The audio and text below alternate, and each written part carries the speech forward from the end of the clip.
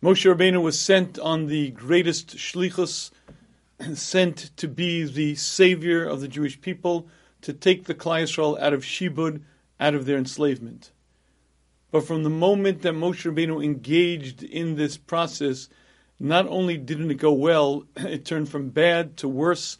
The oppression got far more difficult, and Paro took away the amount of tevin, the amount of straw that he had been providing, and things began getting progressively worse and worse. And at a certain point, the Klal Yisrael had apparently a complaint against Moshe Rabbeinu, and Moshe Rabbeinu, the true lover of the Klal Yisrael, turned to Hashem and said the words, Lama hari osa la'am hazeh, lama zeh shalachtani. Why have you made it bad for this people, and why did you send me? And the Mefarshim explained to us that Moshe Rabbeinu said to Hashem, I understand that you have a calculation. Hashem, you are the master of the universe, and you have a reason why you feel the oppression needs to be more difficult, there needs to be more pain, but I don't want to be a part of causing my nation pain. If you wish to do this, count me out of the picture. And while those words were said with tremendous love of a manig, of the leader of the Klal Yisrael, nevertheless there was a complaint. Hashem said, Chaval al di avdim v'lo mishtachem. It's a shame that which we used to have and we no longer have. Avram, Yitzchak, Yaakov, those were great people. Many, many times they could have asked questions. Many, many times. I said to Avram, he'll have a land that's so wide and so vast, then when he goes to bury his wife, he has to pay 400 shkolim. Yitzchak had many questions to ask. Yaakov had many questions to ask. Never did they ask. They always trusted. You, Moshe Rabbeinu, the first bump in the road. It's Lama Hariosa. Why do you make it bad for these people? Lama zeh shlachtani. Chaval al di avdim v'lo. They don't make them like they used to. And Rashi explains that that's effectively what Hashem said to Moshe Rabbeinu. And Rashi quotes the Gemara in Sanhedrin that apparently Hashem had a complaint, and because of this complaint, Moshe Rabbeinu did not make it into Eretz Yisrael. He wasn't the one to lead them into Eretz Yisrael. But the problem with this Gemara is that it's very clear from this Gemara that there was once a people who were greater than Moshe. Avram, Yitzchak, those are great people. Moshe, you're great, but you're nowhere near was the Avos. The problem with this Gemara is that it's not correct. The Rambam says, Av b'chochma, Av b'nevuah, Moshe Rabbeinu was in a different league than any other human being. As great as the Avos were, Moshe Rabbeinu was in a totally different category. The Achronim call Moshe Rabbeinu Bechir Shebemin Ha'anushi, single greatest human being who ever lived. It's very clear that Moshe Rabbeinu was on a level much, much greater than even with the Avos. Yet this Gemara seems to say the exact opposite. Avram, Yitzchak, Yaakov, those are great people. You, Moshe, you're nowhere near their level. So the question is, how do we understand this? How do we understand what this Gemara is saying? And to understand this, I think the first step is sort of stepping back to some of the basics of our religion. We banty around certain words, certain expressions, and I think we rarely truly understand what they mean. Bitachon, Emunah, have Bitachon, have Emunah, have Bitachon, everything will be good. If it's not good yet, it means it's not the end. We'll say all kinds of expressions, and I think oftentimes people don't really recognize what it is that they're saying. So what I'd like to do is spend a few minutes understanding what Emunah is, what Bitachon is, and then we'll see if that sheds some light on this Chazal. So let's begin with the following. If you want the simplest definition of Emunah, it's probably the statement of the Rambam. It's gathered from the Rambam's writings, mostly from what he writes in Masechtas and Sanhedrin. But it's one of the Animamins. Animamim be'emunah shalema. I understand with a clear, total recognition, She'aborius barach Shemo, that the Creator, who bore umanhig l'chol habruim, He is the Creator and one who orchestrates everything in creation. V'hu levado, and He alone, asa oseh v'yaseh l'chol hamasim. He alone orchestrates every activity in existence. In plain, simple language, no random happenstances, no just occurrences. Hashem clearly engaged, involved in everything that happens in creation. Borei umanhig, the one who created, maintains, and orchestrates everything happening in creation. And that's the basic definition of Emunah. But that's not Bitachon. Bitachon is something very different. The Chovos HaLevavos in Shar Bitachon describes Bitachon menuchas hanefesh habateach, a relaxing of the soul of the one who trusts. Libo somach hamishapatach, he's trusting in Hashem. Trusting that Hashem will do for him what's best for him. And even more, says the Chovos HaLevavos, taking my heavy load and transferring it to Hashem. Sheyishlach es nafsho lalichas agozer, trusting in Hashem's decree, relying on Hashem, taking my heavy load and transferring it to Hashem. You see, Emunah is recognizing that Hashem created and runs the world. Bitachon is something different altogether. Bitachon is trusting, relying, and depending on Hashem, knowing that Hashem is taking care of me, knowing that Hashem is guiding me, and knowing that Hashem has my best interest at heart. And apparently, you could have Emunah and not have Bitachon. And I'll share with you two very interesting examples. One is from Paro, Eitza Amuka. The Medrash describes that he gave wise advice, deep advice to his people. The Jewish people were exploding, exponentially growing. The population growth was out of control. And at a certain point, they realized that the Mitzrayim would be run out of their own country. And they came to Paro and said, what do we do? Paro said, fools. What are you going to do? Burn the babies? What do you want to do? Hang them? Whatever you do, their God will do back to you. Listen to me, says Paro. La ye'ora tashlichu. Throw them into the Nile. God promised that he'll never bring another flood. After the Mabul, he promised he'll never bring another flood. I know the way God works. Midah keneged midah, measure for measure. If we burn the babies, God will burn us. If we hang the babies, God will hang us. If we drown the babies, God will wish to pay us back in that way, but he promised he'll never bring another flood. Eitza Amuka, wise advice, Paro said to his people. Now let's focus on this medrash for a minute. Paro had a certain level of Emunah. He recognized that God runs the world. He even recognized Midah Keneged Midah, one of the traits with which Hashem runs the world. He sure recognized Hashem running the world, but he sure didn't trust Hashem. Relying on Hashem, trusting in Hashem was not in his vernacular. Quite the opposite, he was waging war against God. Emunah is a recognition that Hashem runs the world. Bitachon is then trusting Hashem, relying on Hashem. And I'll share with you an example of a person who can have Emunah and not a Bitachon in a lot more pedestrian sort of way. I was a high school Rebbe for many years, and there was one fellow who at least once a week I had to deprogram. At least once a week he would come to me and say, Hashem is out to get me. And he would show me exactly how. This guy said this and this happened and this happened. You see that? See, Hashem is out to get me. Now that fellow clearly saw Hashem actively engaged in his life, running his life. But that was the problem. Hashem was the problem. That fellow had Emunah. He recognized Hashem's involvement in his life, but he sure didn't have Bitachon. And Emunah is a clear recognition that Hashem orchestrates every activity under the sun, but Bitachon is trusting, relying, taking my heavy load and transferring it to Hashem. And I believe that's the answer to this chazal. In the course of history, there never was a human being who had the clarity of Moshe Rabbeinu. Bas baklaria me'iria, he saw Hashem absolutely as clearly as a human being can. As I see an object that's right here, it's physically palpable, it's touchable, I can feel it, I can know it's here. And he saw Hashem with that level of clarity. No human being ever reached that level, no human being ever will. But that's Emunah. Bitachon is something different. Unwavering trust. When it's black, when it's dark, when I don't know the answer. Hashem said to Avraham Avinu, Ki bi Yitzchak yikara lecha zara. Yitzchak will be the progenitor, will be the father of the Jewish nation. And then Hashem said the words to him, Aleo la'ola, and bring him up as a korban. That's a contradiction. There is no answer. And knowing that because I don't know the answer doesn't mean that there isn't an answer. And knowing that just because I don't understand it doesn't mean that Hashem doesn't have a very good plan here. Trusting Hashem when I don't know why. And trusting Hashem when I can't see the future. Relying, trusting. That's a very different midah.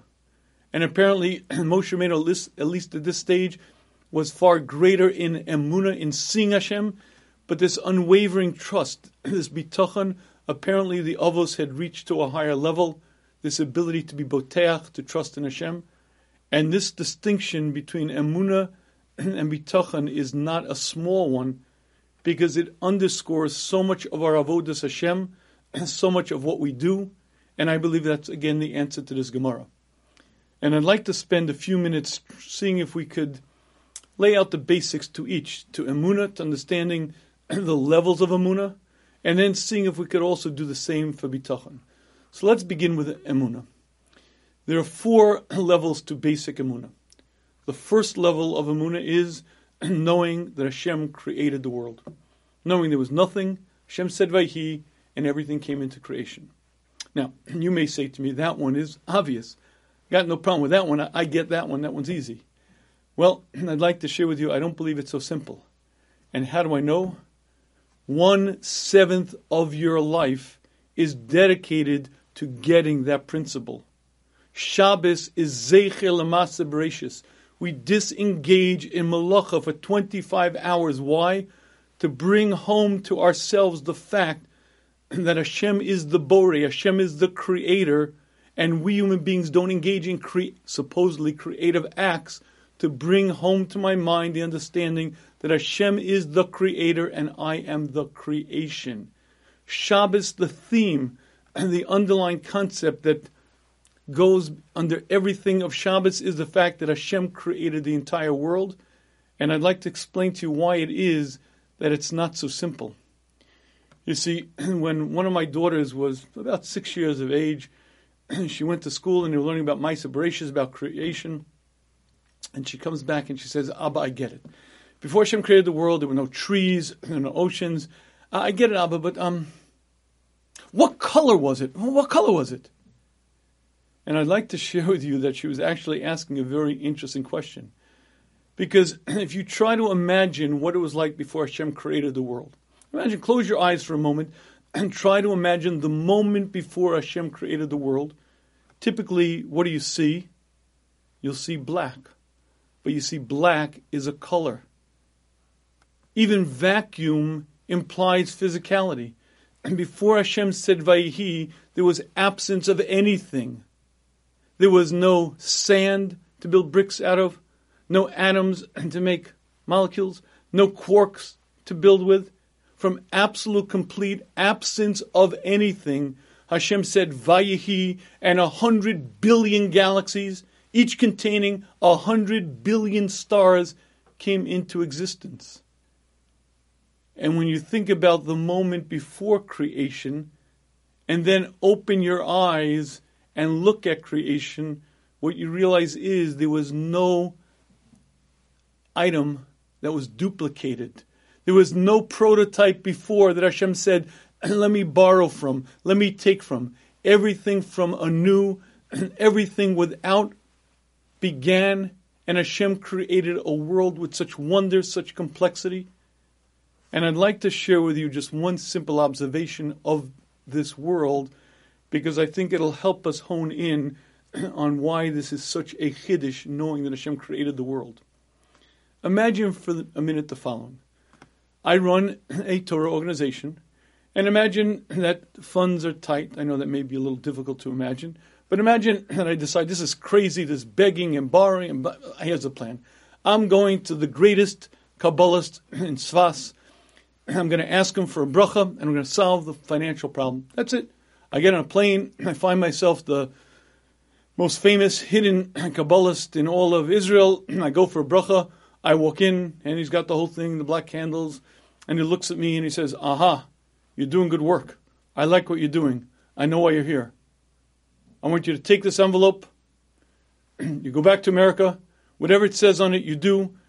Shalom u'bracha. He writes some words on the piece of paper, puts it in an envelope, hands it to me, and says goodbye. Okay, listen, I don't know what about it. Get back on the plane, and I open the envelope, And in the envelope is this piece of paper that says, I want you to go to Walmart, buy 100 Matchbox cars, then place them in the parking lot, say these words, light these candles, Shalom Abracha.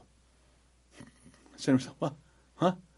All right, listen, he's a famous Kabbalist who knows, grandson of Baba Sali. All right, fine. I land, head straight to Walmart, and buy myself 100 Matchbox cars, lay them out exactly as he says, 6 feet between them. I go into the basement, say the words, light the candles, and suddenly, as I look out into the parking lot, these 2-inch Matchbox cars begin growing and growing.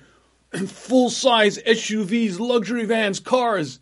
And then I read the statement on the bottom, sell the cars, Shalom Abracha, you'll do well. Imagine that were to happen. Imagine that this Kabbalist were to give me some secret words, and suddenly these tiny little toy cars were to grow into full-size vehicles. I'd fall on my face saying, Hashem Elokim, what a nace, what a miracle. Do you understand that we eat food every day?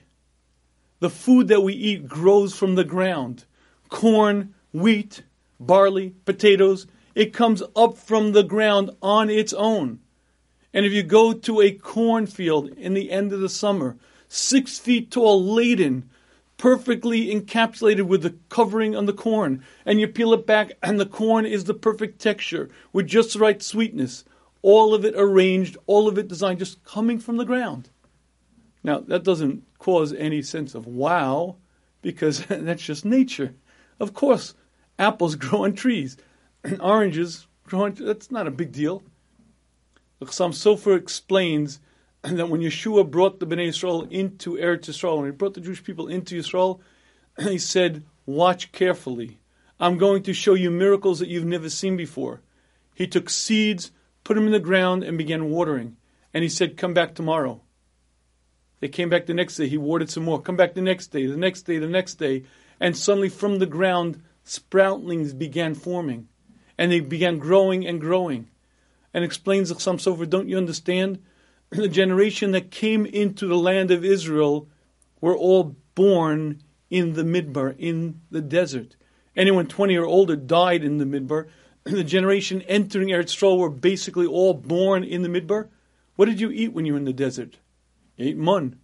And mun was this miraculous food that was brought to your doorstep every morning. Exactly what was needed for you and your family was there. But this generation entering the land of Israel had never seen agriculture. They'd never seen seeds, harvesting, crops. They didn't know what that meant.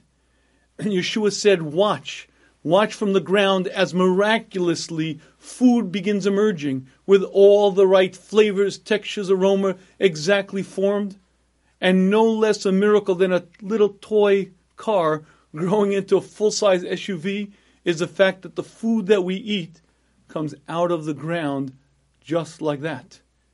And if a person were able to stop and focus on that, they would see miracles upon miracles upon miracles, and they would say to themselves, oh my goodness, niflaos habori, the wonders of Hashem's creation. And if you really want to understand this concept, I'll share with you 3 interesting questions. And these 3 questions, I claim, you ask them to any atheist. Find your local atheist, ask them these 3 questions, and if he can answer them, I take my hat off. Here are the 3 questions. I want you to imagine you're looking at a beautiful orchard. Beautiful, laden with hundreds and hundreds of orange trees. And you see the trees are bursting forth. All the oranges are hanging low. Beautiful. Here's question number 1. The tree weighs thousands of pounds, right? Where does it all start from? It all starts from a little seed, right? The seed weighs maybe, 1/10 of an ounce.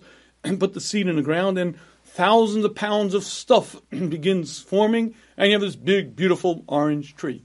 Question number 1 is, where does that stuff come from? You know, the bark, the wood, all the thousands of pounds. Where does that stuff come from, right? The seed weighs 1/10 of an ounce.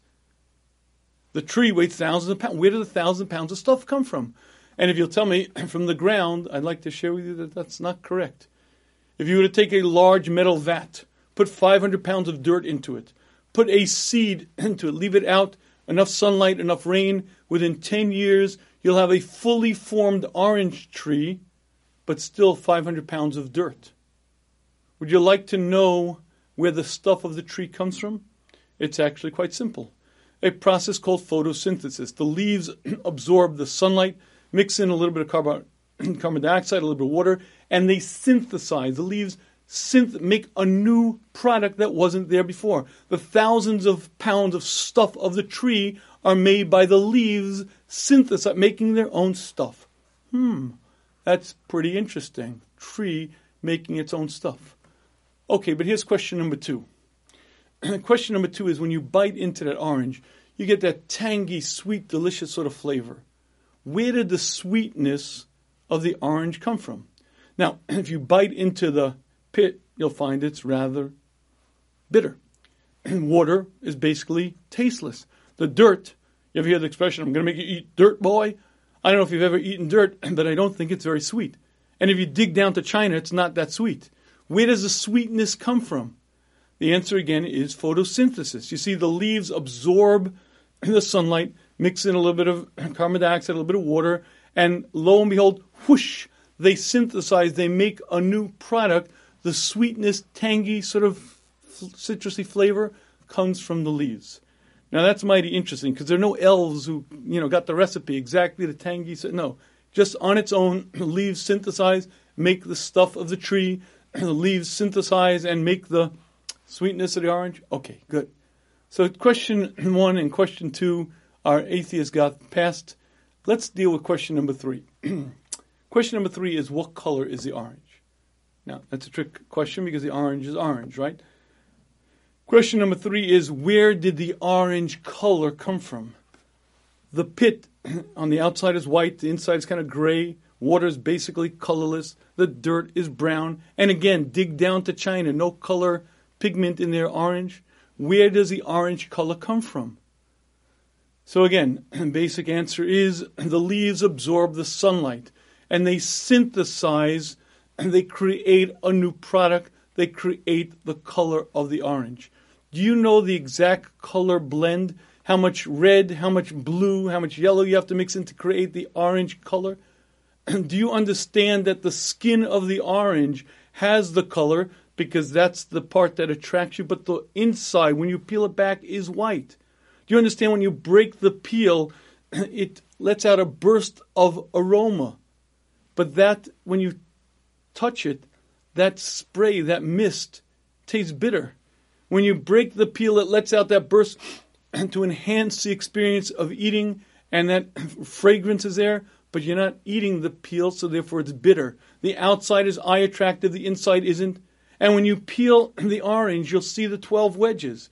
And when you peel back the wedge, you'll see that the wedge has hundreds of little juice sacs, so that when you bite into the wedge, you get that burst of flavor.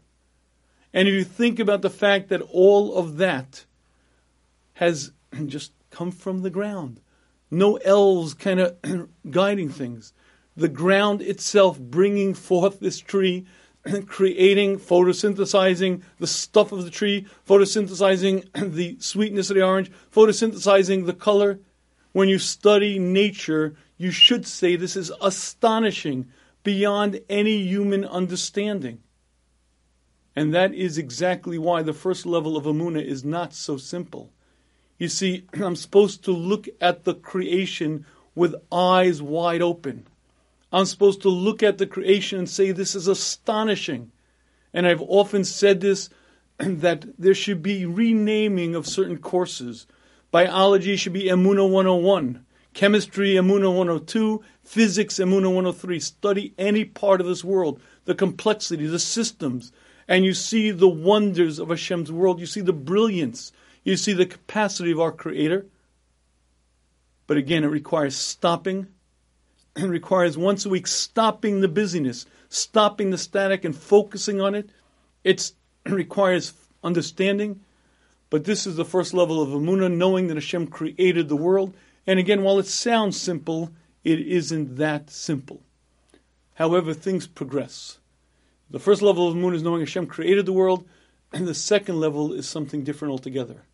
The second level of Emunah is knowing that Hashem is involved in the big picture issues of life. which nation will succeed, which nations will go to war, which new technologies will be brought to the market, which new diseases will suddenly appear. Understanding that Hashem runs the entire world. We say the words in Rosh Hashanah, each human being's fate is determined. If you'd like to understand what that means, it means simply that the headlines of the New York Times are written on Rosh Hashanah.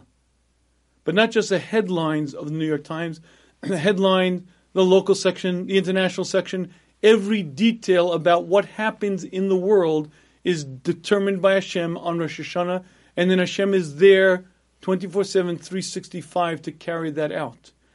Now, a number of years ago, the New York Times bragged about having 400 full-time news correspondents and some 100 or so full-time photographers, because on this planet, occupied by 7.5 billion odd people, there's a lot of stuff going on. A lot of intertwined and interwoven things. And if you think of Hashem as that grand master sitting over the multi-tiered chessboard, putting this pawn into position, moving this rook, arranging, orchestrating mankind's fate, that's Hashem's role in the world. The first level of Emunah is knowing that Hashem created the world. The second level of Emunah is knowing that Hashem is involved in the big picture issues of life and death, world famine, world expanse, prosperity, that Hashem is involved in the running of the day-to-day of the world. And those two concepts, the first, Hashem created the world, and the second, Hashem runs the big picture from a global perspective, are the first two levels of Emunah. The third level of Emunah is something different altogether. If you'd like to understand the third level of Emunah, I'll give you an interesting mashal, parable. Imagine you hear about this rabbi from Muncie. You hear he's a real nice guy. I hear every Friday he goes to this old woman's house. She's a widow. And I hear he helps her shop. He helps her clean. I heard he's even on his knees cleaning the floor. Oh, this Rabbi Shafier, what a nice guy he is. Oh, you're very impressed. Until you find out that this woman has an estate worth $15 million and no living heirs. Oh, nice guy. You see, my intentions don't color my actions. My intentions define my actions. If those actions are kindly giving, caring for an old woman, or if those actions are my attempt to get rich, my intentions are what define my actions. And if you'd like to understand why this is relevant, it's because if I believe in schar v'onish, if I believe in reward and punishment, perforce I believe that Hashem reads my thoughts as I'm thinking them. That Hashem knows exactly where I'm at. Hashem knows my history. Hashem knows my past. Hashem knows what's going on in my mind at this moment. Because if I don't accept the fact that Hashem reads my thoughts as I'm thinking them, then there can be no mishpat, there can be no justice. Because so many times what I did isn't just what I did, it's why I did it. And why I did it defined what it is, but more than that, where I'm coming from, how difficult or how not difficult, how much of a challenge, how much was the situation to me? And knowing that Hashem knows my history, was with me as a little boy, was with me throughout my growth, that Hashem knows my thoughts as I'm thinking them, is the third level of Emunah. Knowing that Hashem reads through me like a book. And if you'd like to have a little practice in the third level of Emunah, I have a very simple exercise. The next time you daven Shemona Esrei, read the last pasuk. Every Shemona Esrei, we end with the pasuk, Yu l'rotzon imrei fi v'egen libi lefanecha. We say to Hashem this bakasha, let the words of my mouth and the thoughts of my heart find favor in your eyes. You see, I don't have to speak out the thoughts of my heart for Hashem to hear them. I speak out the words of davening for me, to have a chalos, to have a din of tefillah. But my thoughts, the thoughts of my heart, Hashem reads through as I'm thinking them. And if you'd like a mashal l'mahadavadomer, what it's comparable to, if you go back to high school, you remember that lucite man, had the model of a human being, and the outside was lucite, was clear plastic, and inside you could see the organs. There's the lungs, pancreas, the stomach. The outside was transparent, so you could see the organs within him. That's me when I stand in front of Hashem, davening Shemona Esrei. Hashem peers through me like the Lucite man. Hashem knows my thoughts. Hashem knows my past. Hashem knows my present. And Hashem knows exactly where I'm at, knows my thoughts as I'm thinking them. If the first level of Emunah is knowing that Hashem created the world, the second level of Emunah is knowing that Hashem runs the big picture issues, the global issues of the world. The third level of Emunah is knowing that Hashem reads my thoughts as I'm thinking them. But the fourth level of Emunah is where the real action is at. If you'd like to understand the fourth level of Emunah, let me give you a little mushal, a little parable. Imagine that you and I are walking, and it's a little bit late at night, and it's very dark, and a little bit cold. And I kind of pull my coat a little bit colder, closer to me, kind of shivering a little bit. And I do notice that I haven't seen anybody in the street in a good long while, and suddenly a car stops. Shum! 3 thugs jump out. One holds a gun pointed directly at my head. Okay, here's the question. I am a mamin. I accept the fact that on Rosh Hashanah, Hashem decrees miyichya umiyamos, who will live and who will die. What good is that decree back in Tishrei, back in September, when right now it's February, and my life is in the hands of this punk? What good is Hashem's decree so many months back, when whether I live or die is in the hands of this drug-crazed kid? What good is Hashem's gzeira? And this question underscores one of the basics of our Emunah system. And that is that if I accept the fact that Hashem decrees who will live and who will die, perforce I also accept the fact that Hashem is on the scene 24/7, 365 to carry out that decree. Because if Hashem isn't here, then Hashem's decree is useless. And what that means in plain simple language is, if my time is up, if on the previous Rosh Hashanah was decreed that this is the last year of my life, there's nothing that you or I or anyone's going to do to change it. It's Seischem L'Shalom, curtains over, down, done. However, if on the previous Rosh Hashanah was decreed that I will live, there are many, many messengers that Hashem will send. The New York City Fire Department shows up on a false alarm. A cab driver somehow jumps the curb. Somehow, something, the kid drops the gun, he misfires. There are many, many ways that Hashem will keep the decree. But you see, the fourth level of Emunah is knowing that Hashem is intimately involved in the running of my life. Right there, 24/7, 365, every day. And this concept is the bedrock basics of our Emunah system. And if you don't understand this, then any concept called Emunah, any concept called Bitachon can't begin.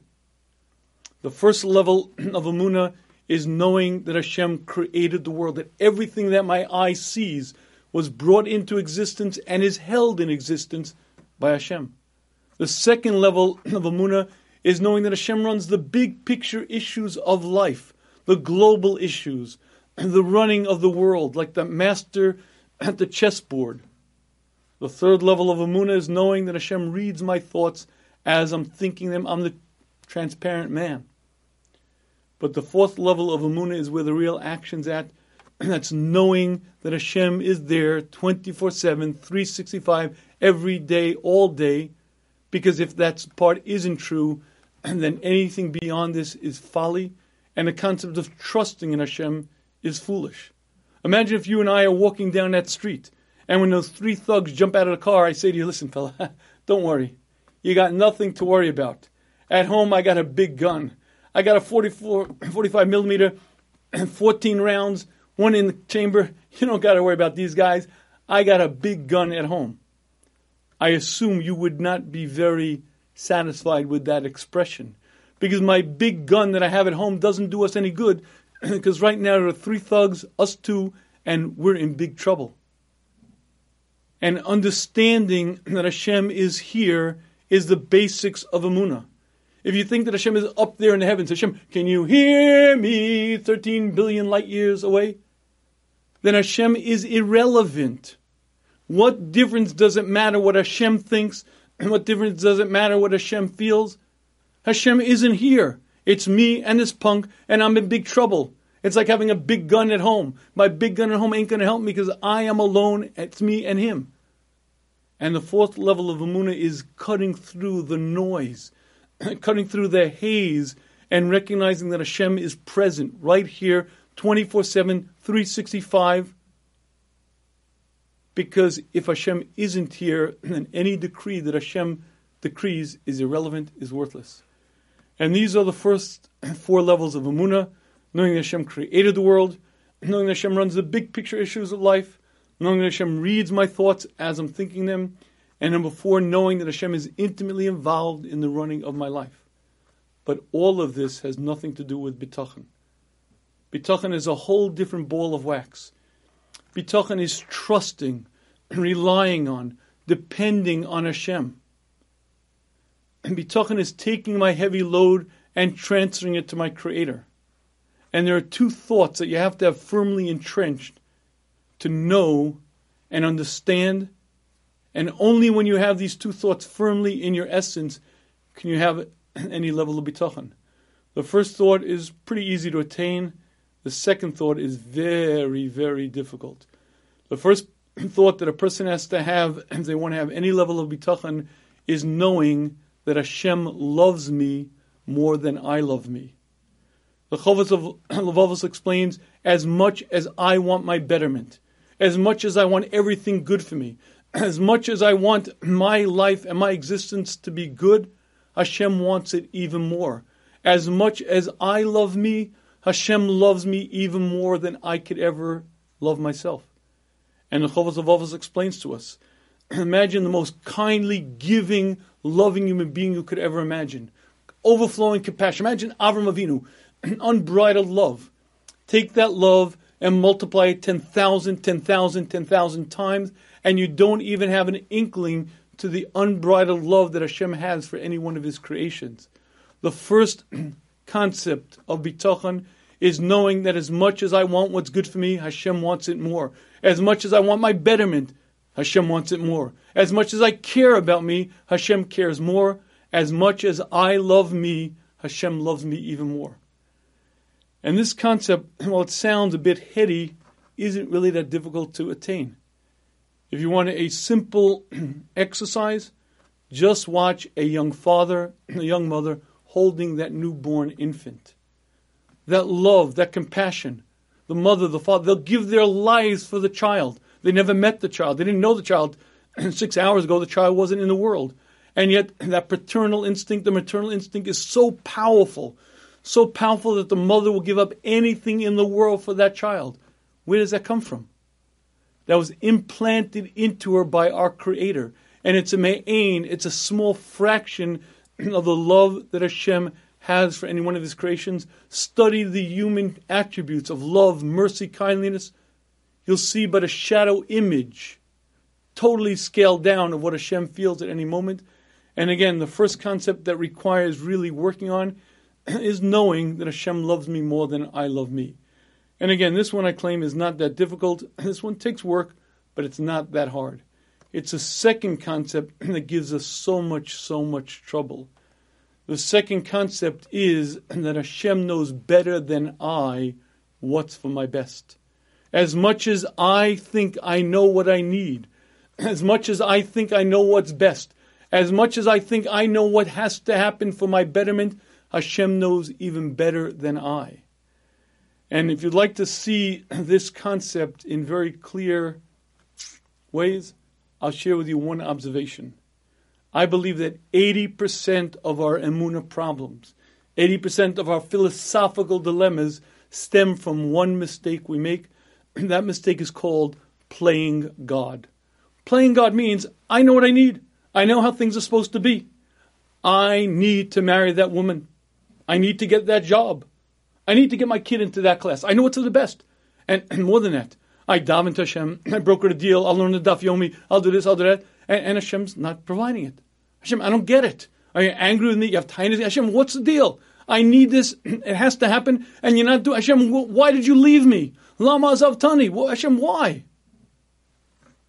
And I claim that 80% of our Emunah difficulties stem from this problem called playing God. Playing God means I know exactly what I need. Playing God means I know the future, I know why this is for the best, and it has to happen. And how many times do you hear that the fellow had to marry that woman? I needed to marry that woman. And he doesn't marry that woman. She marries somebody else. And 2 years later, he finds out that the term mentally unstable is an understatement to describe her state. I need to get that job. And he doesn't get the job. 3 years later, he finds out the entire industry is shipped over to India. I need to get my kid into that class. And 6 months later, he finds out that there was another child in that class who would have been the worst possible influence on his child. Playing God means I know the future and I try to convince God to go along with it, and sometimes Hashem just doesn't do it. And I don't get it. I have complaints, I have tainas. You see, Bitachon is not trusting God to do my bidding. Bitachon means trusting Hashem, and trusting in Hashem's decree, trusting in Hashem's plan, trusting that Hashem knows better than I what's for my best. The first concept is knowing that Hashem loves me more than I love me. The second concept is knowing that Hashem knows better than I what's for my best. And this one we kick around, and this one we get into so much trouble with, because so many times a person will be working on bitachon, and then it doesn't happen. Oh, Hashem, why me? And just study the next time you have a complaint, a question, and ask yourself one simple question on that. What is my question? My question is based on the fact that I know what I need. I see it right here. And this is what's for the best, and Hashem's not providing it. But how many times do we find out that we're wrong? How good is my vision? Can I see 6 months into the future? Can I see 2 years into the future? Do I know where I'm going to be 10 years from now? Do I know what I need? I can't know. Those things are way, way beyond my capacity. My job is the creation. Hashem is the creator. Trusting Hashem means trusting in Hashem's decree. Not trusting that Hashem's going to do what I want. Not trusting that I get to write the script and Hashem will just play along with me. Trusting that Hashem knows better than I what's for my best, many times in this world, many times for the world to come. But one thing for sure, the first concept is knowing that Hashem loves me more than I love me. And the second concept is knowing that Hashem knows better than I what's for my best. And by the way, would you like a little test of your bitachon? Ever want to take one of those litmus tests, see how you're holding, how you rate on the scale? I have a very simple little test. As a matter of fact, 2 little simonim, 2 little signs that'll right away show you where you're at in bitachon. The first is something that women will relate to much more quickly than most men will, but here we go. The first one is, do you ever feel anxiety, dread, fear? Anxiety, dread, trepidation is a lack of bitachon. Now, don't get me wrong. We're not Sarimenu. We're not Avram Avinu. We're going to feel fear. We're going to feel trepidation. But that's just a sign to me to get to work. What that means is I get it. I still think that I run the world. I still think the world runs with happenstance. I still think that powerful, mean people can determine my outcome. Explains the Chovos HaLevavos. I have to recognize that no human being can help me. No human being can harm me. You can scheme, you can dream. But I walk around with a loose sight bubble protecting me. You can try to throw bricks into it. You can try to shoot. Hashem is there protecting me, guiding me. No human being can harm me. And as no human being can harm me, no human being can help me either. And my uncle could be the head of Sloan Kettering. If my time is up, it's over. And my friend could be the most wealthiest fellow in North America. He'll give me money, it goes in this pocket, goes out the other.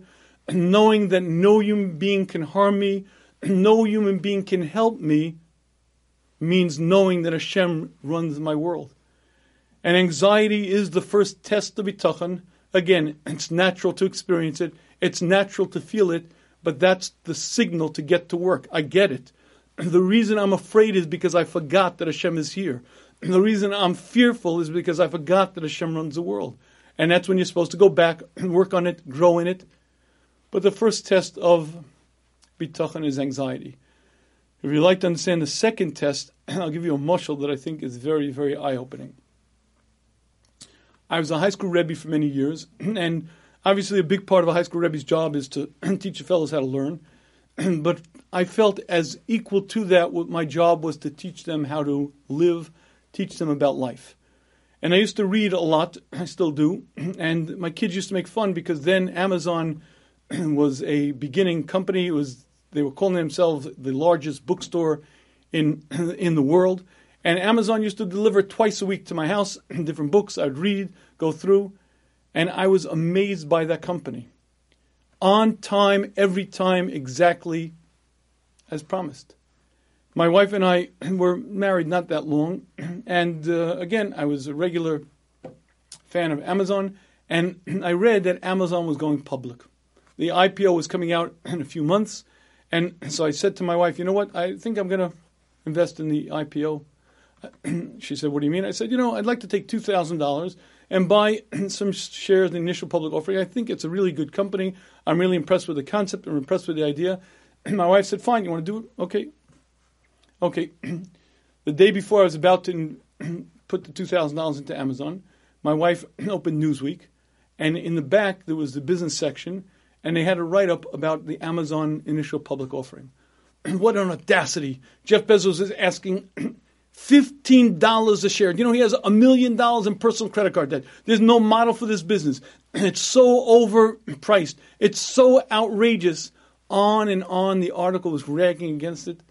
My wife read the article, brought it to me and said, what do you want to do? I said, listen, whatever you want to do, I'm comfortable with. She said, I don't know, I'm just a little nervous. So in fact, I didn't invest $2,000 in Amazon. Okay, well, let's say I had. Let's say I had taken $2,000 back then, invested in Amazon, and held it till today. Those $2,000 today would be worth $3.6 million. Aw, shucks. But you see, aw, shucks is a lack of bitachon. As a person's losses are set on Rosh Hashanah, so too the amount of money a person is to make is set on Rosh Hashanah. But what that Gemara means is the amount of money I am to make is set on Rosh Hashanah. The fact that my wife read Newsweek and not Time magazine, which had a very different read about it. The fact that my wife even read that section of the weekly that she never would read. Understanding that Hashem runs the world means understanding that Hashem decrees how much money I am to make. And shucks is a lack of bitachon. Because if on the previous Rosh Hashanah I was supposed to make millions of dollars, then that's what would have happened.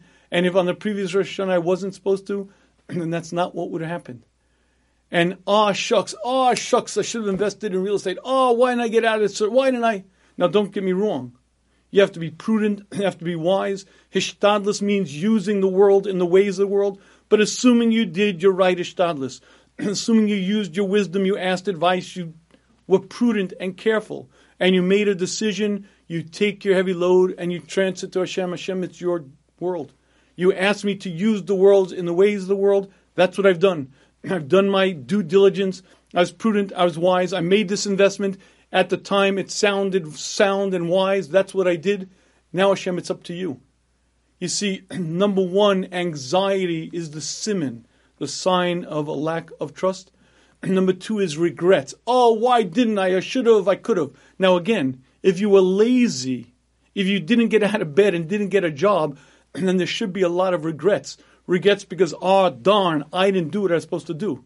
But assuming you were wise, assuming you were prudent, assuming that you used the world in the ways of the world, assuming you did your ishtadlus properly, no regrets. Explains the Chovos Levavos, regret does not exist in the heart of a Baal Bitachon. Complete equanimity, complete calm. Hashem runs the world exactly what Hashem decrees will be.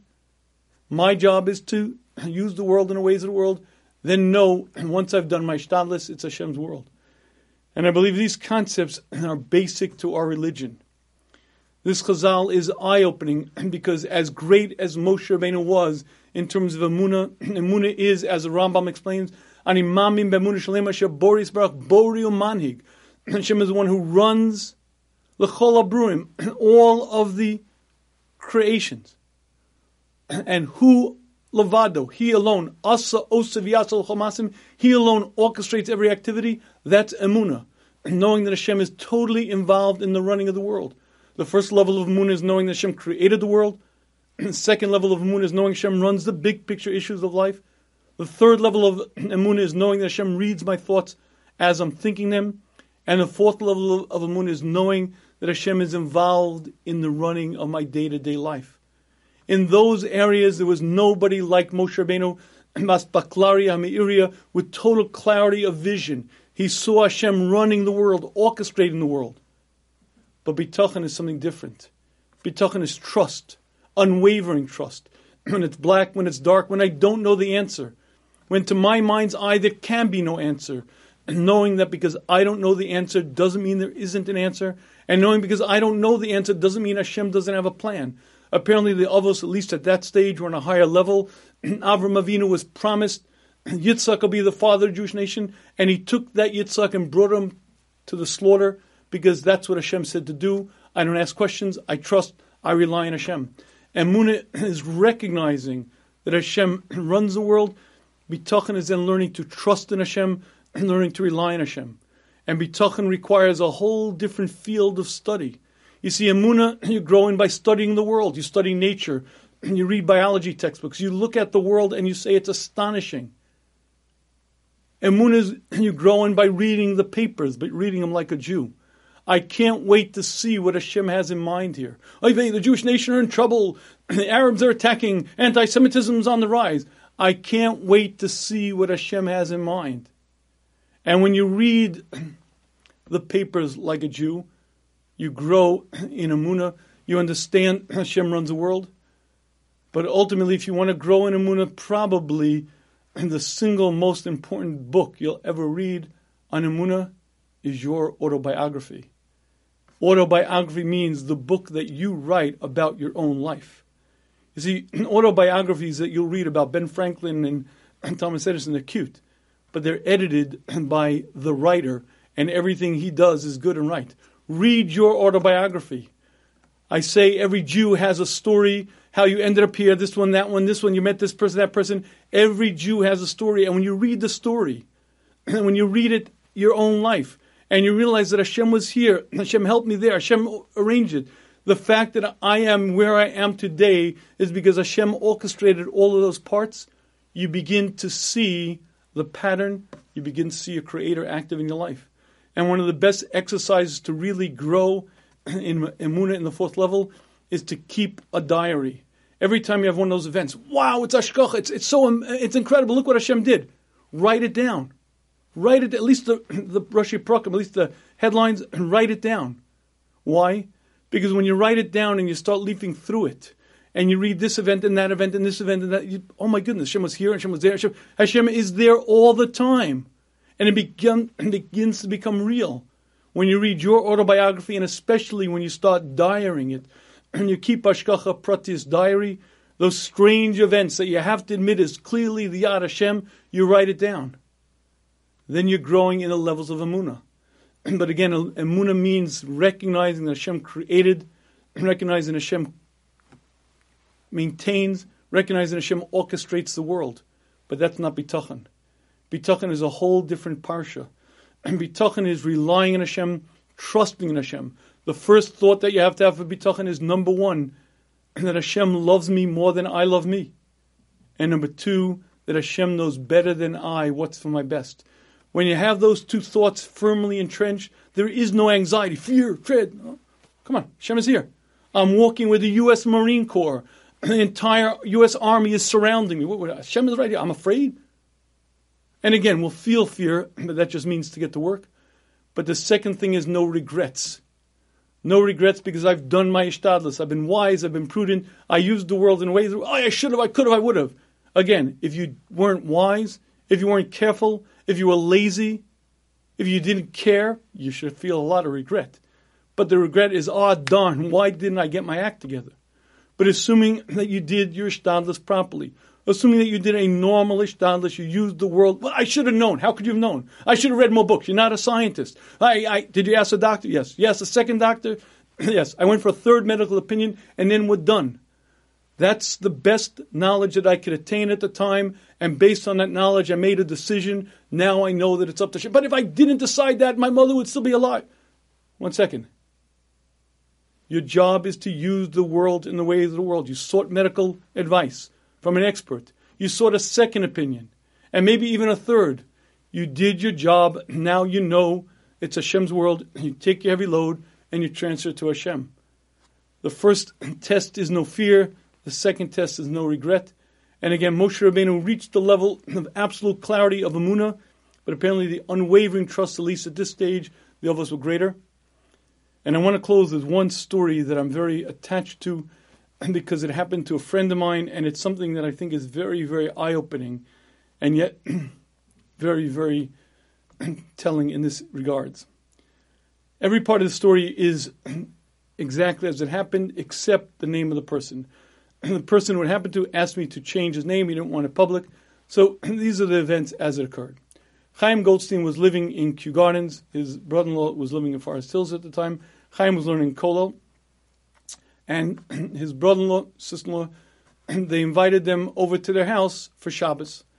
Thursday night, Chaim's wife is cooking. She's preparing Shabbos because everyone's coming to her house for Shabbos. And she's about finishing up cooking. Her sister calls and says, my husband came home late. He's kind of tired. We decided we're not coming for Shabbos. Chaim's wife said, what do you mean not coming? Do come, don't come, back and forth. And finally, Chaim's wife said, listen, I prepared the whole Shabbos anyway. Let's do this. Instead of everybody being by me, I'll pack up the food, and we'll all be by you. That's what they made up. Instead of both families being at Chaim's house that Shabbos, both families were at the brother-in-law. Okay. Chaim describes Friday, he walks into his brother-in-law's house, and on the cocktail table is a book, Who by Fire. I don't know if you have had a chance to read this book, but it's the story of a young woman living in Yerushalayim. She's in her apartment, and suddenly the apartment itself bursts into flame.